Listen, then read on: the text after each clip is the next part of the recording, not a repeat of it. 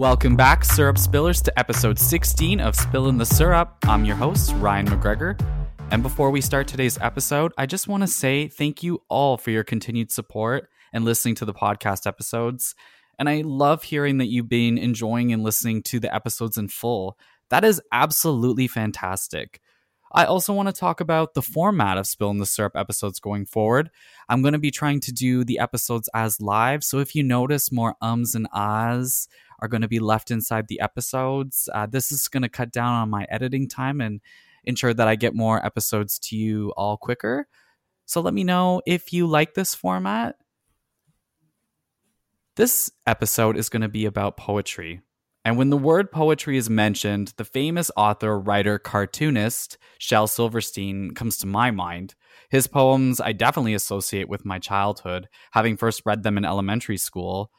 And as a general way to define poetry, Britannica.com defines it as a literature that invokes a concentrated imaginative awareness of experiences or a specific emotional response through language chosen and arranged for its meaning, sound, and rhythm. Today's co-host is Kyle Vine. He is the host and producer at The Music Prophet, and we're going to talk about the style and innovative approach poetry slams have on the poetry community and how this is helping poetry become more accessible and trendy with the public. Hi, Kyle, and thanks so much for being on Spillin' the Syrup. Hello, and I kind of love the name too because it's one of those things that I know there's something about it intro like that where you start off with a general description. You know, it's almost reminiscent of like the classic CBC approach where you just know that you're going to get a good dialogue going about a topic. So I'm happy to be here. Honestly, Ryan, this is great. Thank you. That is so nice. That's such a compliment. Yeah, I try to hook people in and hopefully keep them interested. And you also have this radio and podcast presence, and I see you have a passion for music and highlighting new talent and creative voices. And you represent Northern Ontario, which is great. Yes, it's crucial, man. I mean, I don't know. There's something about giving like not quite holding space. That's the wrong word, but giving room for those Northern Ontario artists that you don't normally see, or the ones that are sort of hidden behind the scenes of all the other like musicians and artists that tend to get the venues and shows. Meanwhile, there's so many other more diverse and unique sounding musicians that are just, you just want to talk about them. Yeah, exactly. And I believe that you're based in Sudbury, which is one of the communities I recently visited lately, and it's quite nice. It's nice to go up there. It's a change from the Toronto city life. It's a shift for sure. I mean, I've traveled, so I grew up halfway between Sudbury and Toronto, and then I moved up like farther north, obviously, for university. But I don't know. It's slower, but in a way, it's not either. I think just because if you live in the downtown area, especially, then you're still surrounded by all the noise and the activity. And if you're tied into the city, I don't know, like this city itself, I guess, and you have connections and friends, and there's clients I worked with, then it almost feels similar to if you were on, like if you went to almost like the end of like Queen Street East, where like there's a lot of activity, but it's very like quiet in moments, that type of thing, Yeah, for sure. I think that's a great point and fair to say because I think a lot of people think that Toronto is so different, but it's really not. So, yeah, I love this. And I have a limited knowledge of poetry, so hopefully you can explain how you got into it, what it is, more in depth, and how people can connect and appreciate this art form. Yeah, and I mean it's kind of funny actually when I think about it because I only started getting into poetry when I was in university, and I just needed an outlet to write. about heartbreak essentially, but I didn't really know what I didn't have the effort to really write music or to write stories. So I ended up just started writing poetry like by fluke. I mean, and it just kind of grew on me. The different styles, the different approaches, the all the Yeah. different formats even are something that it draws you in, and especially once when you explore all the different ways that you can have rhyme or you don't have to rhyme, and you can have a bunch of lines per verse or you can have two of them only, you know. Right. Yeah. There's just something about the diversity of it that it's Yeah. similar to the art of songwriting. It's just you create the music and the rhythm all with your words. So I don't know, there's something I love about it. There's a Yeah. charm. Yeah, you definitely explain the connection between music and poetry and how a lot of songs that we hear on the radio started as a poem in a sense. And you mentioned heartbreak, which is a great theme to express through writing, and other themes that are important. I think self-empowerment and self-love also would fall into that as well. What is spoken word poetry? Spoken word is essentially the leveled up version of what we would all see as poetry.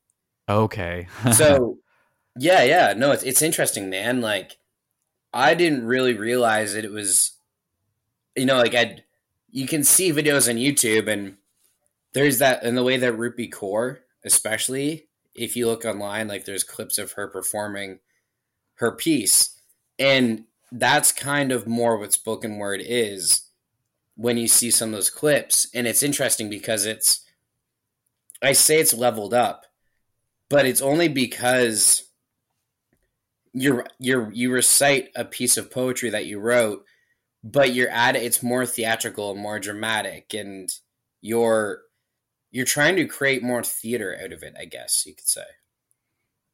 Yeah. There is a performance element there. Like I picture being in the audience and having somebody at the mic. And often what I've seen from people doing poetry is it's something very emotional and personal. It's a person talking about self-esteem or something like personal, like depression and mental health, and just something that they're feeling inside. How does poetry help people process grief? It it clears the mind, I would say. And just because it gives you an excuse to write out all your thoughts unfiltered, and there's no one to judge it. And I mean, it's something that, I mean, I research a lot, and I don't know, me and my friends will talk about it too sometimes, about how, like you have to speak something out loud in order for it to leave your mind, so to speak. Yeah, definitely. And poetry is the same, It's something that, like, especially when I think about all the poetry slams, which is spoken word just done to get points and win things, basically. It's competitive poetry performance.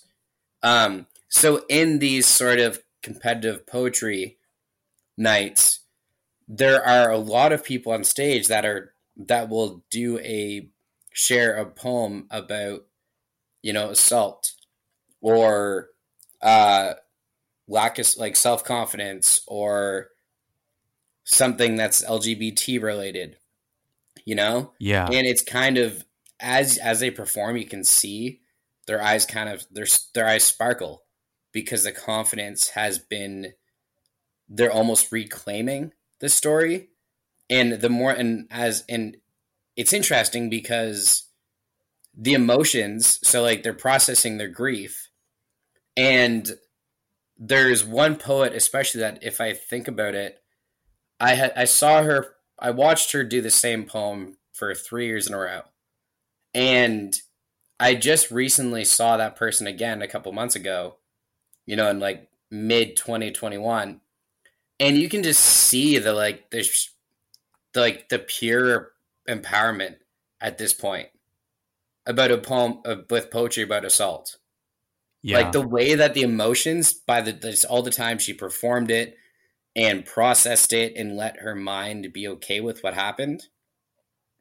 It's just, you can see the empowerment and the strength and the growth through poetry, you know?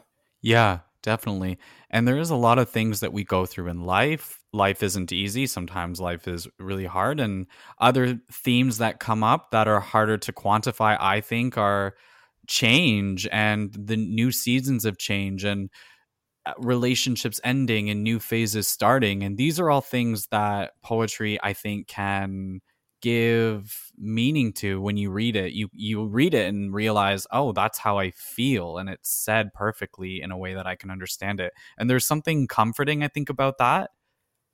There is. I agree. Yeah. Before you get to the point where you're on stage performing, how do you start writing poetry for the first time? Can you have long poetry poems or short ones? I honestly started with short, if I remember correctly, just because I started with just small quotes kind of thing in my head, and I was like, oh, this sounds kind of cool. And then it progressed into longer pieces, and I don't know. I mean, even I was reading T.S. Eliot, who's a famous British poet / German, I guess, but he's won like the timeless classics, like the Shel Silverstein of long poetry. Oh, okay. Pretty much, right? Yeah. And it was just interesting the way that his poem was like 10 pages long, but it all flowed, and it kind of builds up, I think. Like, I don't know if you think about it too, maybe I feel like you'll find the same, that, any sort of creative endeavor that you do, you start off small, and then sometimes, like, if you have a whole bunch of ideas, you just get them all on the page or all on the paint canvas kind of thing. Yeah. And then you start to fine tune it, and I don't know about you or anyone listening, but when it comes to writing poetry and performing it, it all depends on whether you're on stage and you have a time limit, or if it's going into a book or a publication, which in that case, you can actually push the limits a little bit. Yeah, exactly. Well, I think for me, just my initial exposure to poetry as a kid was like you had to be fine-tuned with your writing, and it had to be polished, and it was sort of this very fine, sophisticated art form. But really, this episode is trying to make it more accessible and more down to earth and more humble, because it really is like it's a very personal thing. Oh yeah, 100%, man. Like, it's it's kind of funny sometimes too when you think about it, because in school you read a lot of classic traditional poetry. Yes. And it is really cool. And I mean, as I get older, I find I appreciate that more now. But I think, honestly, I only appreciate the older classic literature, like the classic poetry style, more because I've heard so much modern stuff over the years that it's that diversity and that mix of hearing both. Yeah. That makes it better. And I say that just because, I don't know, like it's one of those things that if you're in school and you hear a lot of Shakespeare and William Wordsworth and John Keats, like all the like the generic classic go-to poets for anyone in school kind of thing, right? Yeah, I don't know. It's funny because you're saying that you didn't want to say and I just did it. You're saying it amazingly. I think you're right. I think it's good to have a mix of new and old, and just have a diversity of resources when you're trying to learn about something. Like, I didn't know a lot about poetry, as I said in the beginning of this episode, but to learn about it, you should read from a variety of sources. You should take in as much as you can. And I want to talk about how poetry can help advance social justice awareness. Amanda Gorman and her new collection, Call Us What We Carry, she performed at the US presidential inauguration. Yeah. And the theme of a lot of her work is hope. And for me, I interpret that as that this should be a better world than what we had yesterday and having our voices heard. What do you think about social justice awareness? What's important for you in that regard? I think exactly what she did Yeah. is that's the best way to do it. It's that uh it honestly really is just having that outlet and making it accessible to people that don't have a lot of attention, like your time, or a lot of attention span. You know what I mean? Yeah, definitely that's true in this era of It digital is. technology. Yeah, like there. I don't know what it is, but I mean, I find it's that way with me, and with like how like some unless I'm going to sit down to watch a show, I will go straight to YouTube or Instagram videos or TikTok, just because it's a little bit easier for time. And there's something about spoken word and especially poetry slam, which is actually what Amanda, in technically that's what Amanda was actually did growing up and starting out. And a lot of other poets that have really become social just leaders in the Yeah. community and leaders culturally, they started with slam poetry and spoken word. And they really pushed the boundaries and they really made it so that it was abrasive Yeah. almost to say, because it pushes these ideas and ways to say things that you haven't heard before. And you're just like, what is this? But you're Yeah. also kind of there for it. Yeah, it's definitely moving when you listen to it. It's an emotional feeling, especially when I listened to her first. I really felt that from her, the genuine emotion and what she was trying to convey. How do you start off? How do you join like a competition or a club in your community? It I You just have to look around. Okay. Like Yeah. there isn't really one sort of cure all, which is kind of sad actually. But like the city that I'm based in, it was just by fluke that there was a bunch of poetry open mics that were always available, and someone mentioned how there's spoken word competitions, and that's what got me into it. And in the city of Toronto, there's quite a few groups, but you had just it's looking around and just searching for certain things or like certain words even. Like looking on, because I mean the trick that I've used for years to find things of interest or something, or looking online to see if there's something I could do, I'll search specific keywords or phrases. So I'll actually look up spoken word in the Facebook search box and just see what comes up.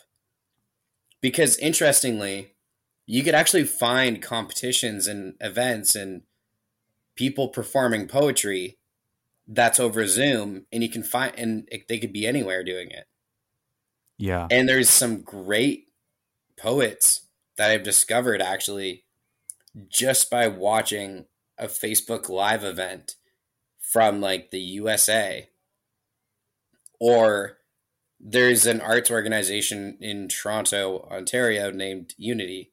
And Unity is that they actually used to do these. They do a spoken word event every month, and I only found out about it just by googling spoken word events.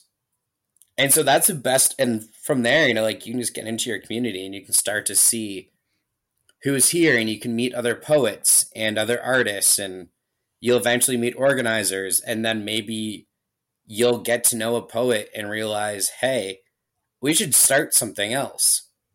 And so then maybe you'll go from there and the two of you make an open mic night, and then you actually give the opportunity and you give give room for other poets to realize that they can actually do something with their poetry, you know?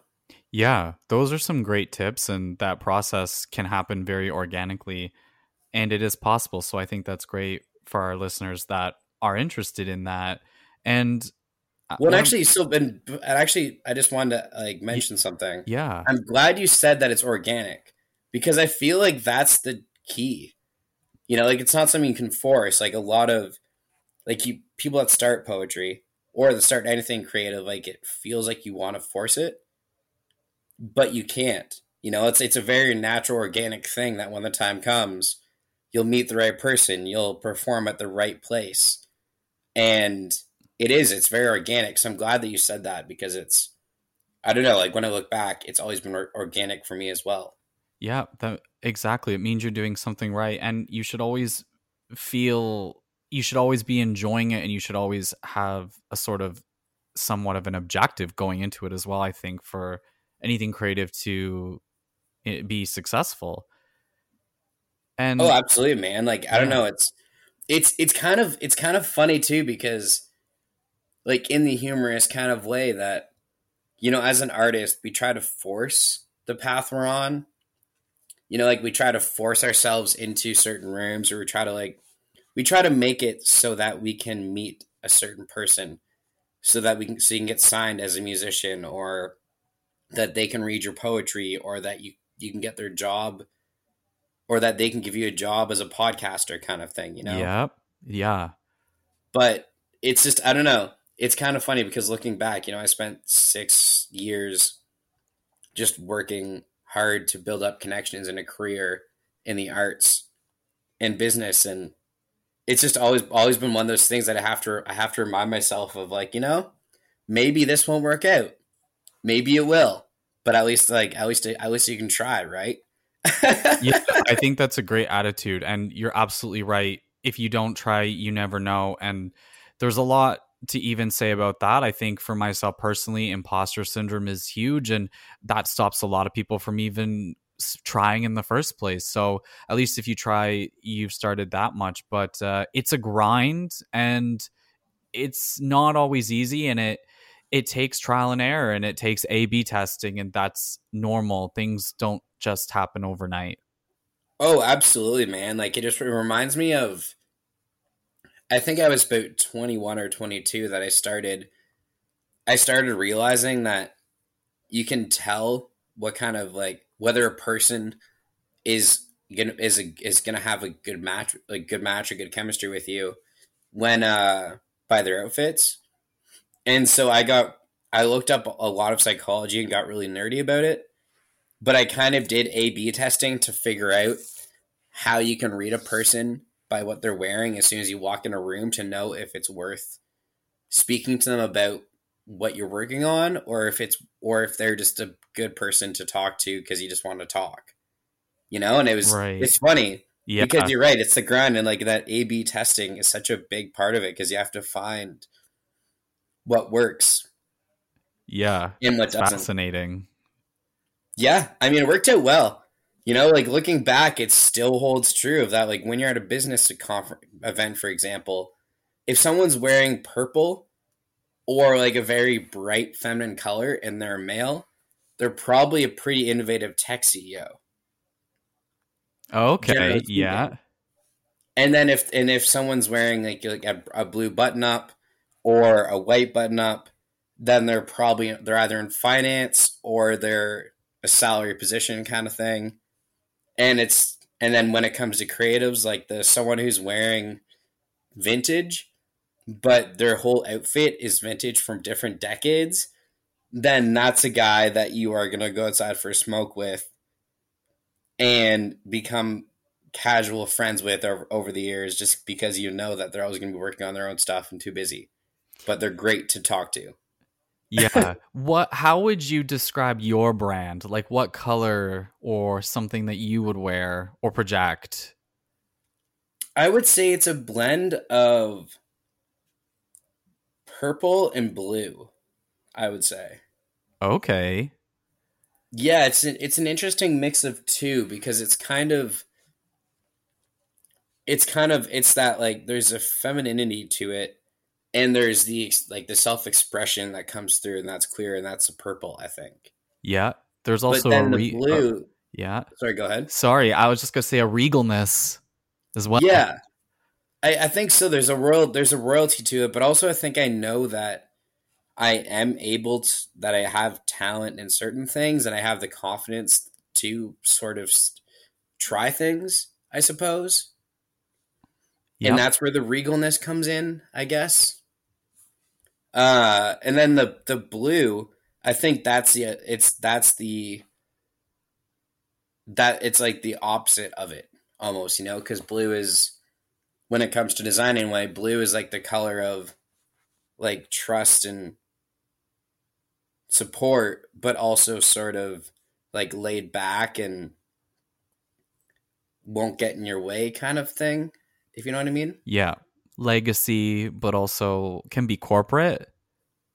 Yeah, exactly. It's that middle of the road where, like, and when I look back, a lot of the things I've done with poetry and with podcasting and with just business stuff, it's always been in between those two where, I have been part of corporate things, but I always tend to push for new projects that sound exciting and new, that are legacy building. But Yep. there's always that touch of royalty to it where it's like, like this stuff is cool, but I want to make sure that not everyone can do something like this. Yeah. You know what you offer and you bring it. And I also really relate to purple. And I also think for me, it also represents imagination and caring and sort of like thinking outside the box, and even sometimes being in touch with your childhood and having an imagination, I think also helps you stay creative in some ways. And actually, no, I think you're right. And even, there's historically before the 1950s, even purple and pink were actually male color too. It wasn't until the 1950s that purple and pink were seen as like a feminine female color only. And so it's interesting because it kind of, on top of what you just, like, to add to what you just said, I think it also kind of just fits that, like, when someone can wear purple comfortably, it means that they're kind of in touch with like the masculine and feminine, and and they work with it. Yeah. And society is also has all these sort of rules, and like you said, they change. And whereas how many years ago high heels were originally invented for men as well, so that's also interesting. Yeah, and it kind of fits for poetry as well, I think. Like, because you mentioned, so, well, earlier on you mentioned about how, in school it's very traditional, but now there's a big change, and I think that's part of it too. That the change in poetry styles and how people do it, and even the emotion and how expressive a lot of poetry is now, I think that's a really cool indication that the old is kind of, it's evolving into something different. Like, there's a lot more confidence, there's a lot more just openness to Yeah. hearing different messages. And so it's not just one or two male poets that are the spokesperson for a whole generation. Now there's thousands of spokespeople, and then it gets a way more well-rounded audience and just a better understanding of humanity, I suppose. Yeah, it definitely does, and it reflects the world that we live in today, and also being vulnerable and also not being afraid to express those emotions fully. Oh, absolutely. And like, and it really is one of those things that when you look back, a lot of the classic poets, they were a mouthpiece for what was going on for at that time. And poetry has always been that.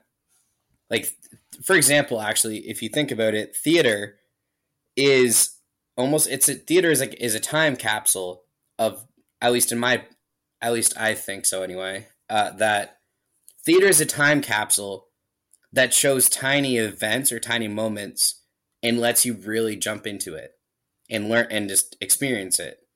And music is almost like it's a millisecond or like a very broad feeling of here's generally what was going on. But then poetry is right in between the two, where poetry it goes in and out, so it gets really detailed, but it can also be really vague, and it weaves in between the emotions and what's physically happening, kind of. And so it's really interesting, like I think that's why I love poetry, especially, is because you can choose whether you want to be in the moment or if you want to be 1,000 miles away talking about something that happened years ago. You know, Yeah. It's an interesting perspective on it for someone that, like, if someone is listening that is kind of like, well, what can I get out of poetry? And I think that's it. You can Yeah. choose what you want to get out of it. Absolutely. And that's a talent to be able to convey that and have receive that other people receive that message and them feel something too. What poetry do you like to read? Can you read us some poetry right now? Is that possible? Absolutely, yeah. I would love that. I will try to find a piece actually for you because why not? I Okay. think it's a great idea. Yeah, because I have one as well that's short that I really like that I was when I was preparing for speaking to you, this was one of the ones I wanted to read. Yeah, absolutely, man. I'd love to hear it actually. Okay, so mine is a Shel Silverstein poem from book Falling Up, page 38, and it's called The Voice. There is a voice inside of you that whispers all day long, I know that this is right for me. I know that this is wrong. No teacher, preacher, parent, friend, or wise man can decide what's right for you. Just listen to the voice that speaks inside. I like that. Yeah, I think it's nice and short, and I like it because anytime I feel like I need to make a difficult decision or life change, ultimately I know that I can't put that on somebody else. I can ask for advice, but ultimately I have to decide in the end what to do. So that really resonates with me. Yeah, I agree actually. And so I actually came across a verse that I wrote a while ago, but I think it fits that narrative and also kind of fits uh I don't know. It kind of fits the whole like theme of what we're talking about. Yeah. So it's something I wrote, but it's along the same lines of theme actually. So I'm glad you read that. So yeah, here it is. Psychedelic or starvation, alcohol or isolation. Many ways lead to the same place. Answers arrive late at night in dreams that feel too real to lie. Moments of clarity shock the eyes, drive to see the light and push on. Spin the wheel, see your fate. Everyone has a job. What's yours? Yeah. That's great. That is literally life. That is the amazing moments and the realizations and what happens on a daily basis in small moments where it's just us, ourselves and our thoughts. Absolutely, and it's a mindfulness element too. I think in a Yeah. way that, like, I think, and I kind of read that because when I thought of how can you make poetry accessible, but also have like that lesson slash sharing of knowledge. That's the best way to do it. Like Silverstein is iconic, and it's so hard to forget because of the fact that he put lessons into clever wordplay, and the rhyme is so subtle that it works.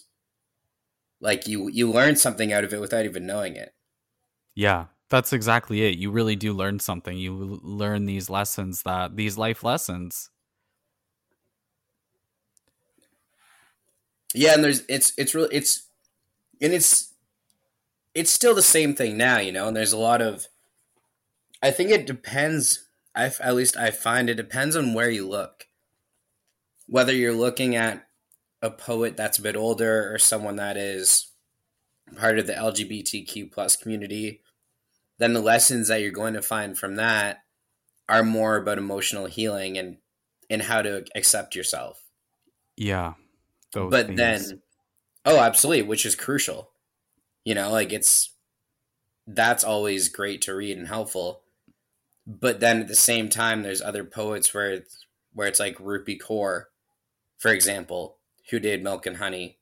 It's Milk and Honey. And, you know, and even on, she has an Amazon Prime special at this point. And her poetry is all about empowerment and being a strong female. And then there's others who just write about whatever. You know, like one of my favorite poets is Roger Nash, who used to be a poet for Northern Ontario, but also he's written for everything from politicians to just local, like a dozen books. And his poetry is just ridiculous musings about nothing in this growly voice. And it's just fun to listen to. And so there's just so many different avenues it can take. Yeah, that's the joy in it. Where can our listeners get in touch with you, Kyle?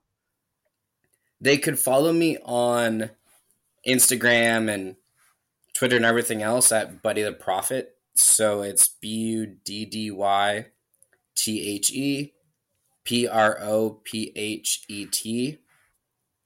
Or if they want to listen to some of the music interviews or catch up on, just hear some really great artists, especially because a lot of the listeners are from Canada as well for this show, especially, then they can find the Music Prophet, the same spelling as before in Prophet, on Instagram, LinkedIn, Twitter.